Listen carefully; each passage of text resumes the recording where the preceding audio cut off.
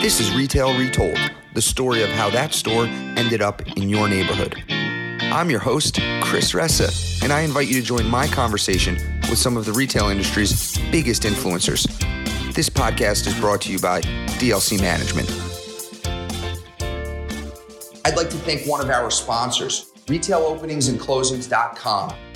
In today's dynamic retail landscape, tracking openings and closings before they take place has never been more important. Having this intelligence is an undeniable competitive advantage. RetailOpeningsandClosings.com, also known as ROC, tracks future openings and future closings. Comprehensive, accurate, and reliable, the ROC is your crystal ball and the key to making well-informed decisions with confidence in today's evolving retail climate. Hey everyone, welcome to Retail Retold. This week, we have Val Richardson on the show. Val is the Vice President of Real Estate at The Container Store, and she brings a ton of insights to the show. But before we head into the show, I wanted to bring up a topic that I've been reading a lot about lately. That topic is working on your weaknesses. We all have weaknesses, and most of us are trying to constantly improve on those weaknesses.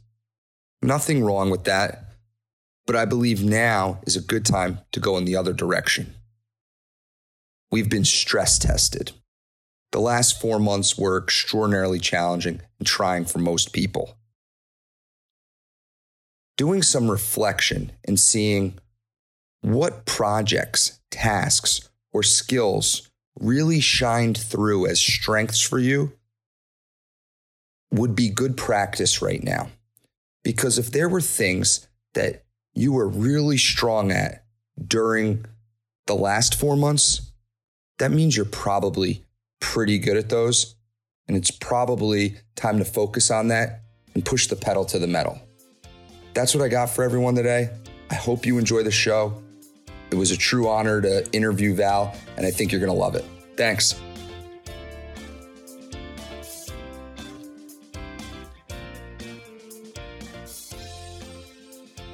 Today, I'm honored to say we have Val Richardson. Val has been in the business for 40 years. For the last 20 years, she has been the Vice President of Real Estate for The Container Store. She worked at numerous retailers before that. And in 2019, she became the first retailer to chair the ICSC. I'm really excited for this show. Welcome to the show, Val. Thank you, Chris. I'm glad to be here. Why don't you take a moment, tell us about you, what you're up to, and the Container Store? Be happy to. There's that old adage that the real estate business, you either grew into it or fell into it, right? I know you have a boss, a good friend of mine, Adam, who kind of grew into the business. I absolutely fell into it. So my intent as a young person coming out of college was to be a special education teacher.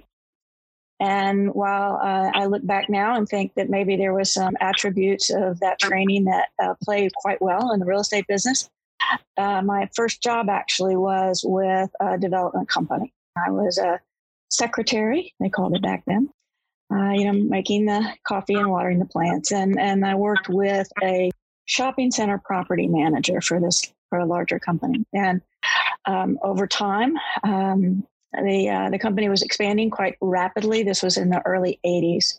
And I had the opportunity to move over into the leasing side of the shopping center division. And quite frankly, one of kind of the reoccurring themes of my life, I had several mentors and advocates that really allowed me to pursue a role that I felt like, I was capable of, but that nobody had really done before in that particular company. The company was Trammell Crow Company. They're still around today, but not in the development capacity that they were in the 80s.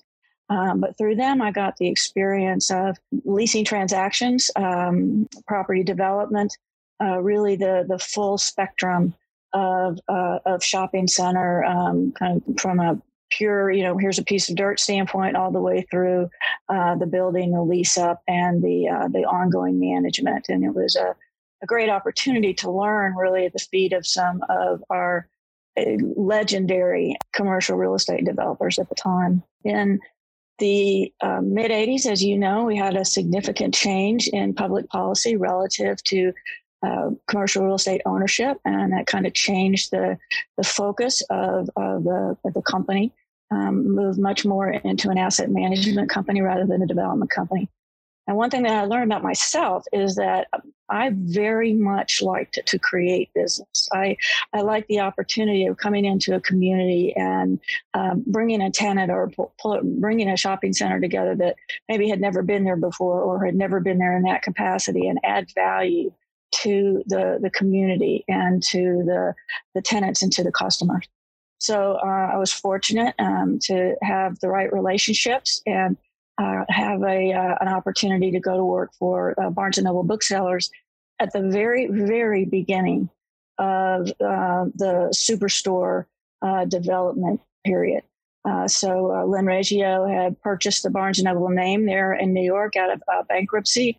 He had a vision that the stores that he owned, B. Dalton Booksellers and Doubleday and Scribner that were in the malls, could add more in social context, and wanted to have a large format bookstore that could be developed out throughout the country. So my first year with Barnes & Noble was, gosh, is it a bookstore? Gosh, is it a bookstore plus a music store? Is it a bookstore plus a music store plus a software store plus a cafe? It was a very quick moving train, but we built 350 stores while I was there. I was there a little more than 4 years. And it was an incredible time of listening to a creative merchant try to evolve a concept to meet what the community needs were. And I think at that time, at that place, there was nobody better in doing what Lenny was able to do. During that period, I'd actually moved to New York and ran into Sally Frame Kasich, who at that time was the chairman of Ann Taylor. And after some time, it seemed that it was appropriate for me to move to Ann Taylor to help them stabilize their fleet and then help grow the Ann Taylor brand. And, it was one of those times where I felt like, I'd done open air shopping centers, I'd done big box retail. It seemed like specialty retail that was primarily mall and lifestyle based would be a good addition to my kind of toolkit of representing retail and real estate. So I had the opportunity there to not only represent Ann Taylor, but also be a lead on the team that took Sally's vision of a division that appealed to a young woman that maybe wasn't quite ready for Ann Taylor go-to-work wear, but very much had the same the sense of fashion and style, just didn't have the same pocketbook. And so we created Ann Taylor Loft. And by the time I left in 2000, Ann Taylor Loft was actually a larger division than the mothership Ann Taylor. And I know that, they've gone on to other ownerships and things today, but it was still quite an exciting industry to be a part of. Specialty apparel retail, during the 90s was kind of the bee's knees. And 2000, we decided that it was time to come back to Texas. We are Texans, born and bred here. So there is no doubt that at some time we would come back, and that seemed to be the right time. So in doing so, I was able to reconnect with people that I'd known before that owned the Container Store. It was still owner operated at that time. When I joined in 2000, they had 22 stores. And so I had the opportunity then to build a real estate team and really help the Container Store get to the point of, just a little shy of $1 billion today, where it's a real, that's a real milestone for me. I've been with 3 companies that had the opportunity to reach $1 billion in sales. So we're not going to let a little thing like a pandemic stop us from that. So here I am. That's my retail career. Wow, Val, that is an extraordinary story. Truly fascinating. I love the cute line at the end there. And that kind of leads me into the next question, which is, what's going on in retail today? What are you seeing, and what is your crystal ball saying? It's a little foggy right now, kind of like the one in Hogwarts that doesn't quite come clear until the right moment in the movie. I think what's interesting to me about this current crisis that we're in is that it has some similarities, but it's also very different from the downturns that we've had in commercial real estate and retail over the last 40 years. We've gone through S&L crises and dot-com busts and, the rise of big box retail killing the malls. And we've gone through several aspects of shifts and changes in retail real estate. And in most cases, it was focused or limited to a segment of our business, whether it had to do with ownership and or how loans were structured, or that, we had a population decrease. And so revenues for retail started to fall. Each one you could kind of look at and say, okay, here's the real driving force for what's going on in the business right now. And therefore, if we look at other periods of time where there are similar shifts in demographics, let's say, okay, we'll come out of this within, X period of time. Well, this pandemic is it affects everybody in the ecosystem. It's customers, it's businesses, it's not only shopping and shopping centers, it's all commercial businesses, it's government, it's every aspect of our life is impacted, and our health is impacted. And so there's so much uncertainty that is created by the breadth and depth of this issue, that I think the cautiousness is very high and the anxiety is high in businesses, because we can't really clearly say, oh gosh, let's point back to X and know that we'll be able to recover to pre-pandemic levels in 18 months or 24 months. Or, when the Spanish flu happened in 1920, everything was different. So you can't really use that as a marker on how our business is going to rebound. Most people I've talked to in retail, unless they're in a segment that's just been decimated, most people feel like this is about a 2-year climb back out of the hole that we're in from a revenue standpoint. But the reality is most companies have done other things to protect their liquidity, to retain cash, to cut expenses. So it's possible that as revenues come back, a lot of the companies that make it through will actually be stronger companies than they were, from a balance sheet standpoint, stronger than they were before the pandemic. It just really depends on how quickly can we get back to some level of customer interaction where we can provide the services that the customer needs and wants. Wow. Really interesting insights. And the 2-year thing makes a lot of sense to me. I hate how we got here, but I love the insights on, are we going to see companies that are potentially stronger on the other side because of the extreme measures they had to take during the crisis? I guess when I think about this and I think about the other side, one of the first things that comes to mind is, what have you learned that you hope will help you when you get to the other side? Well, I've learned a whole lot more about supply chain management than I ever thought I would need. And I have so much respect for the people in our company that are dealing with issues other than kind of physical plant and customer service related issues. I'm pretty familiar with, how to set up a new store, how to get fixtures done, how to get product there, how to get, new staff trained. But when that all comes to a screeching halt, the it's like a cartoon where, the train stops and then all the cars, kind of pile up on it, because there's no place to go but forward.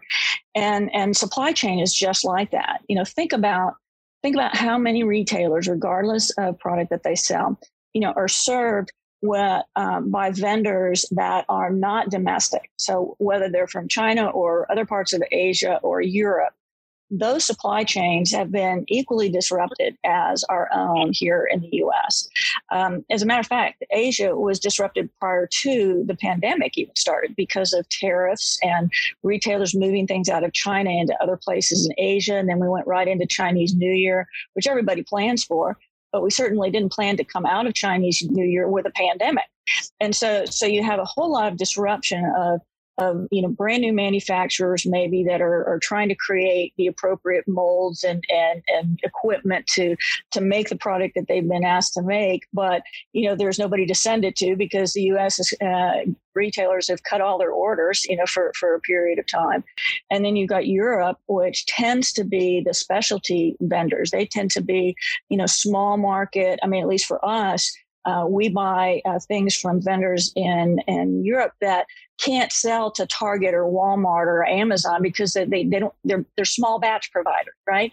So they allow us to have some differentiation within our product mix. Well, quite frankly, some of those guys are still closed down 4 or 5 months later. They might not make it. So you've got a whole different, sourcing activity that you need to do to be able to provide specialty products for those retailers that need it. And then in the U.S., we have the unintended consequences really of the economic stimulus that has put a lot of our manufacturing employees at a point where they make more money on unemployment than they do working in their manufacturing plant. And so for us, part of our staple of products is, the big plastic storage boxes, things that people put in their garage and put in their attic. And, when they get organized, particularly when they've been trapped at home and want to get some more order in their lives. Well, some of our plants are on 25% productivity just because they don't have enough people to come back to do the work. So there are all these different things, that are going on outside of just the relationship that I have with landlords. And I would say an overarching piece of this entire experience, regardless of what function area my company is focused on it, but is that relationships matter. Being able to pick up the phone and call a person on the other side and talk through what their issues are, talk through what your issues are, and come up with a plan together that works for both partners to really work together to make it through this period has been just the hallmark of our business. We've had vendors all over the world that have helped us. We have had landlords all over the country that have helped us. We have had employees all over the company that have helped us. And so it's that those key relationships, being able to really think through, talk through, be transparent, be communicative, and try to work through a period where everyone can come out on the other side and be whole. Wow. That is a lot to unpack. I love the supply chain takeaway because I don't think us in real estate think about that enough. And if you look at some of the most successful retailers in our industry, they're often supply chain ninjas. If you look at Walmart, Target, and other successful retailers, they are incredible at supply chain, among other things. But we just don't talk enough about that in the commercial real estate space. That's exactly right. But think about and you're right about the commodities players, but think about apparel. Think about specialty apparel and the impact on the department stores. I would say probably 85, maybe 90% of their stuff comes from Asia. It's some country in Asia. Well, talk about being all messed up. And so, some of the things I think that you're seeing, the pressures that we're seeing on the apparel segment in our business have, just as much to do with their supply chain and being able to get product as it is, having stores closed and think about those guys that they have 6 weeks of selling time, right? When it's spring and you put your buy in 6 or 8 months earlier and you pick, the right color green, and that's what you've got all over your store for your customers to come in to love to buy, right? All of a sudden now the customers didn't come in to buy. So they've lost the whole spring. It doesn't matter if they pick the right color green or not. They've lost spring. And they don't know when to buy for because they don't know when the pandemic is going to release people to come back to stores. So they've lost summer. And if they don't take a risk and buy fall, then it's going to be until next spring before they can really have a reliable revenue stream. So you have to think about the different segments of the business. And where they're getting their product from and how far out can they control that product flow so that they actually have what they need in the stores for either their online business or their bricks and mortar business. Yeah, that's a great point. The seasonality for some retailers is making this environment extremely challenging. And one point that you bring up that I think is really interesting is, when do these retailers buy for again? What season do they buy for? Because the end of the pandemic is uncertain. Hopefully we get some visibility soon and there is an end in sight. The other thing that concerns me is the cost to reopen, in particular, the cost to reopen for small business in America. When you go from a cash depletion to reordering product because you have no product in the store to rehiring people, it's a real struggle for American small business. There's a huge cost to that, and it's going to be problematic. Absolutely. I've had a number of conversations with landlords and with leasing teams, just trying to explain the behind the curtain things that are going on. Because if there's no visibility from the landlord's perspective on what it really takes to reopen a store, totally different than opening a store for the first time, totally different. And so, you get a little documents come across your desk that said, as soon as the government mandate is lifted, you will open within 5 days. Well, what if I don't have any product? And what if I don't have any people? And, it doesn't do me any good to tick off a customer who's finally gotten brave enough to come out and walk into a store if I cannot serve her well. And so, there's just a lot of understanding that has to happen on property owner and retailer sides to really create a good experience for our customers when they come back. Yeah, this is really tough stuff, and the difficulties are not behind us. Many people asked me pre-pandemic, for a while now, what is the biggest risk to the industry?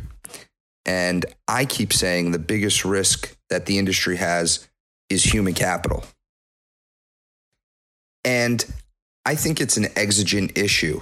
If the brightest and most dynamic and most talented constantly go to the tech industry or other industries, it is going to be a struggle.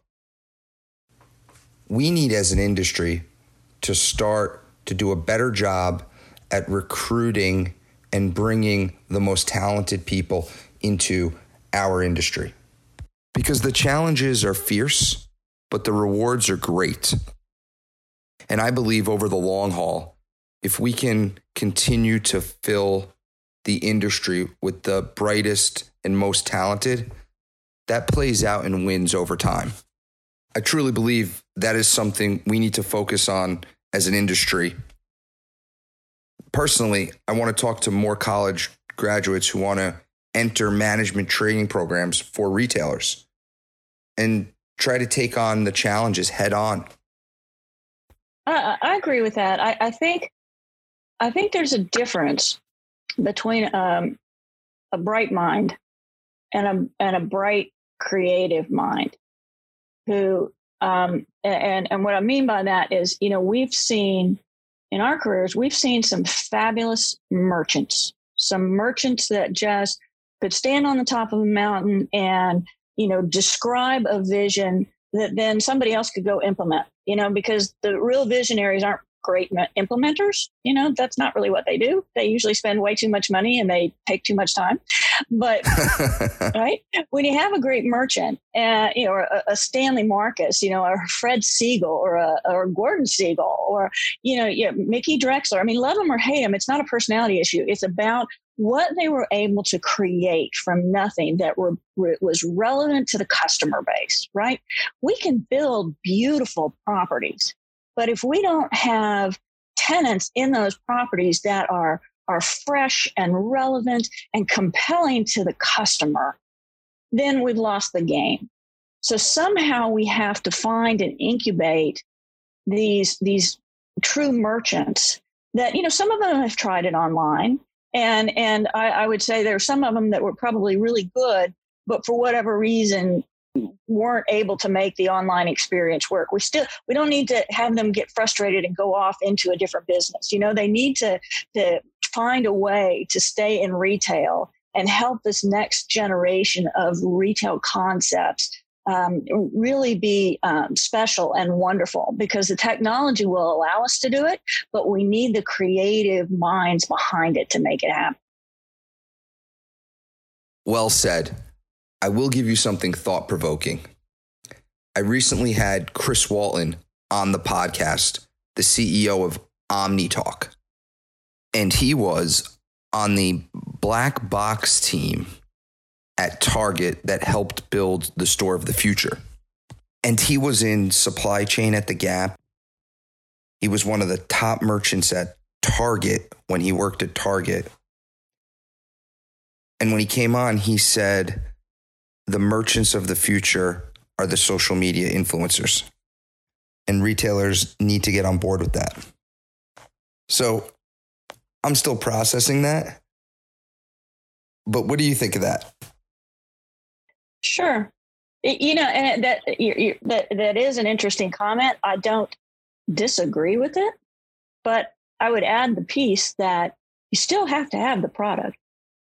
Sure. A social media influencer can, if they're really good at what they do, and there's some great ones out there, but they can influence, how to get a 6-pack ab, or, how to cook for a week on Sundays, or, there's lots of different things that social media influencers can grab onto and add great value to. But we have to have product. We have to have things that people want and need in order to really give the social media influencer, a path that comes through retail. Drop the mic moment. Well said.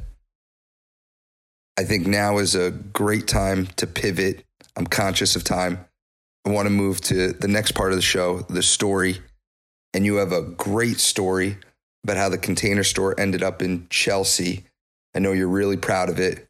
Why don't you tell us about that story? I will. Okay, I joined the company in 2000. And at that time, we had about 22 stores, mostly south and southwest, some Chicago, major market oriented. But we had never, we didn't have the courage yet to move into Manhattan. And we felt like that was the next big step that we needed to make as a national retailer, to kind of put our name on the map, to show that we really, that we were a real company. We weren't just this, little box company from Texas. And so I had the good fortune to have lived in Manhattan for 7 years and had a pretty good understanding of the neighborhoods, and then, tried to blend what our requirements were. Because at that time, we were 25,000 square foot stores, primarily freestanding, but also had some in open air shopping centers. Didn't have anything in malls yet. Had some street locations, but we were really we were kind of independent from what was around us. So we were approached with for an opportunity in Chelsea, where the existing primary lease, which was on the first floor of the building, was in bankruptcy. And the space itself, this was in the Ladies Mile, so across from where Bed Bath and Beyond and TJ Maxx is, and up the road is now a Trader Joe's and a Michael's, and so great historically preserved building, which Chris, in New York what that means. But a portion of the first floor was in the bankruptcy court to be sold as this lease. And what we needed was that particular space, plus adjacent space in the existing building so that we would have the right retail square footage. We essentially needed the whole block between 18th and 19th Street. And then we needed the basement for our stockroom. So you know how things work in the bankruptcy court. You go, you buy the lease. If you're successful buying the lease, you immediately start paying rent on the lease. Well, I had to tie the two together because I couldn't have the bankruptcy lease without the adjacent space, and I couldn't have the adjacent space without the bankruptcy lease. And God bless him, the man that owned the building was in his 80s, and he'd owned it forever and used to make towels for JCPenney's in the basement after the war, and just was a dear, sweet property owner that actually understood the complexities that we were trying to deal with. And he took the risk on us. He took the risk that if we could put all the pieces together, that he would then allow us to combine the spaces like needed to be combined. So fortunately, we were able to get control of the lease out of bankruptcy. We were able to put the remaining spaces with it. We knew that, of course, with bankruptcy, you have to start paying rent immediately. But we were in the Ladies Mile. I mean, we're in a building where you've got all the historically preserved activities that you have to work with the city. And I mean, literally in this building, there is, I think, the prototype elevator that was probably shown off at the World's Fair, in 1900 in Chicago or something. It was just an amazing piece of equipment. But we really marshaled the troops. My development partner worked very closely with expediters in the city and with city officials. We maintained and cleaned up the exterior of the building and then did what we needed to do in the building.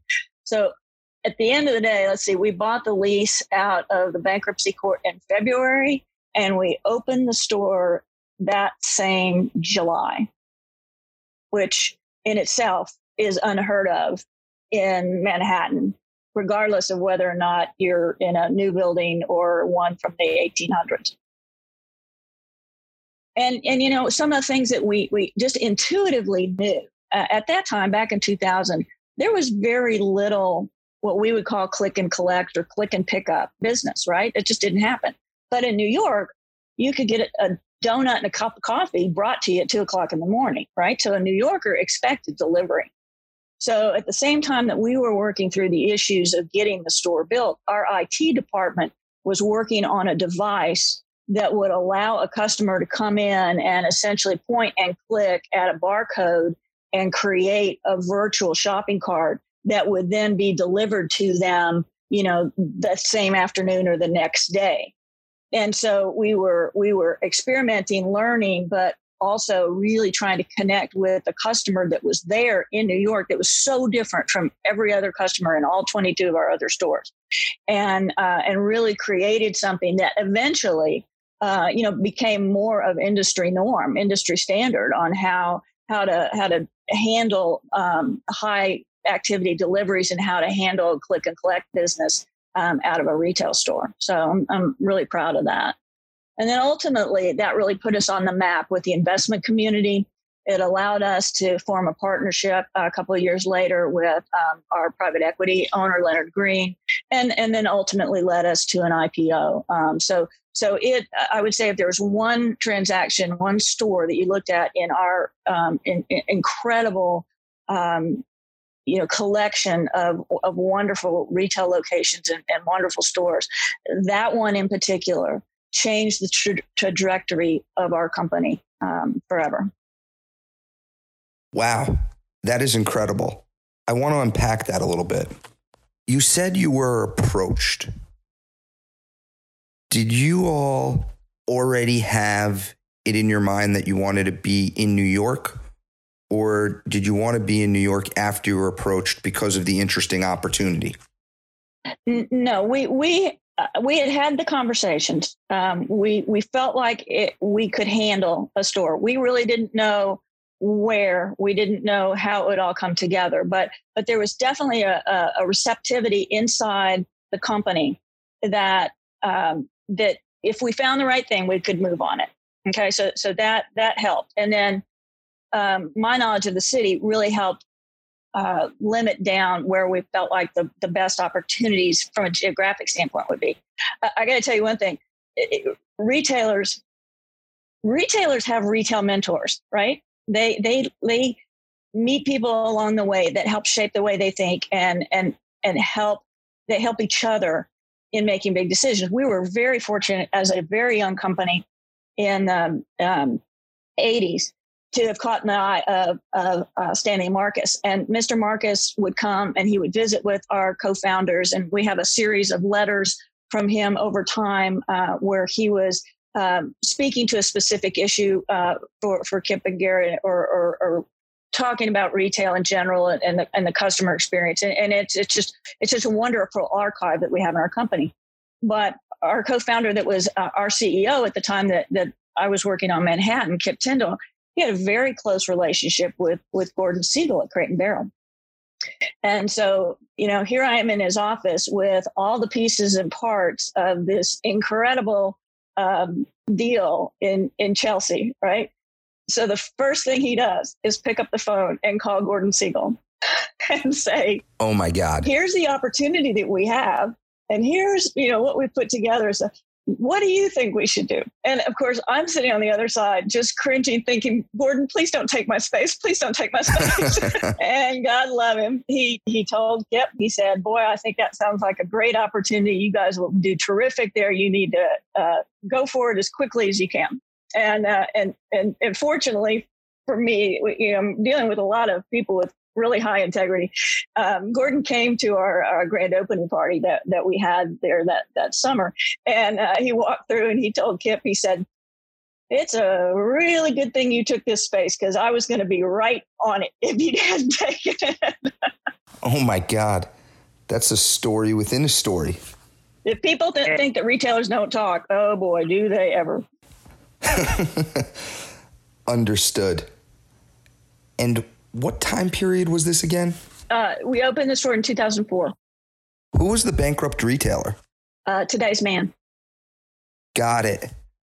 And the adjacent space and the basement space, were they vacant? I've kind of blocked that out. I don't know. The basement was vacant. But the space next to us, I can't remember if there was like a lease on short term or whatever, but the owner was able to get that for us. Incredible.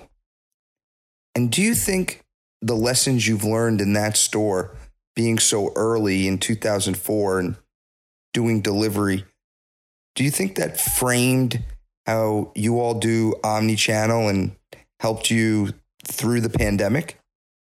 Probably.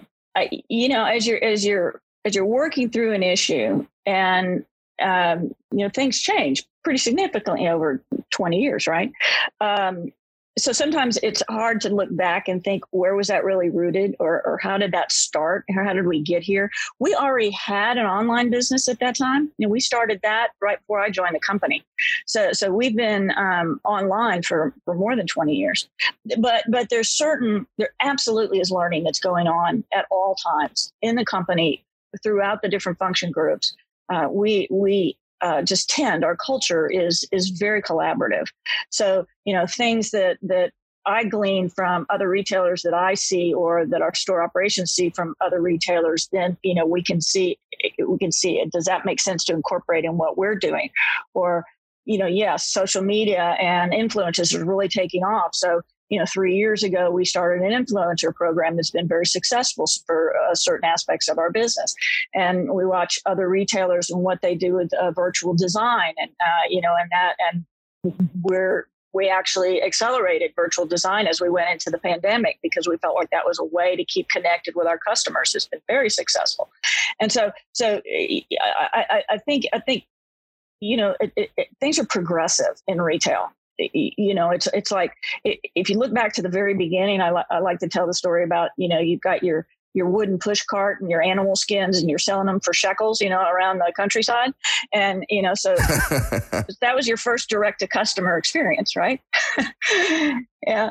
And so retail just kind of repeats itself based on what the customer needs and then what the technology allows. So we're doing things in a different way, but we're doing the same types of things, getting the product to the customer the way they want it, as efficiently as possible. Well, Val, that is a great story.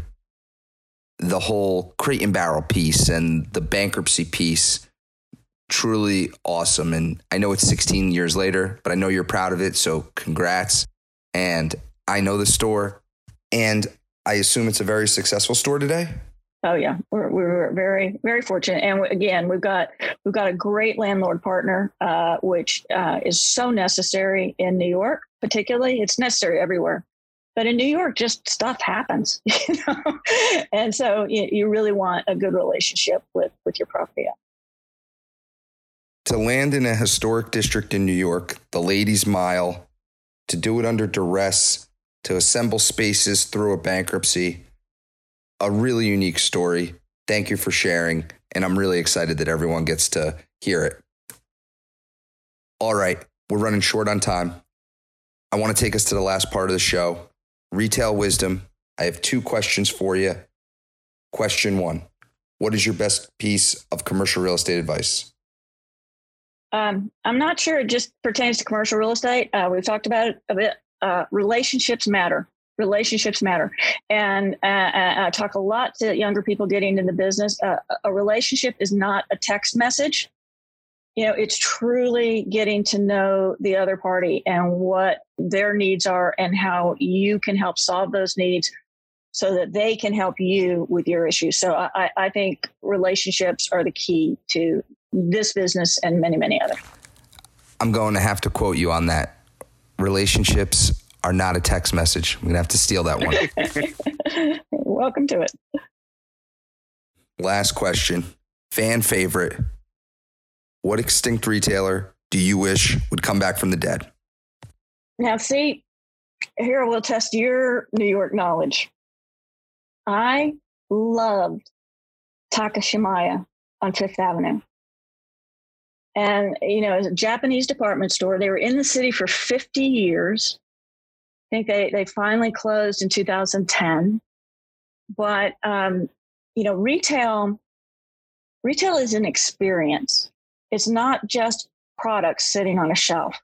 And they did the most incredible job of displaying their product and bringing unlike products together in a way that it would relate to you. And, it was multi-level, it was a commitment to visit the store, but I always walked out, if not with some amazing products, with always a great feeling about the experience. Wow. Know the store. Have to admit, I had never gone to the store, but phenomenal answer. No one has ever said that on the show. Big loss for all of us. So. Well, Val, we are out of time, but I just want to say thank you. This was awesome. Look forward to continually connecting.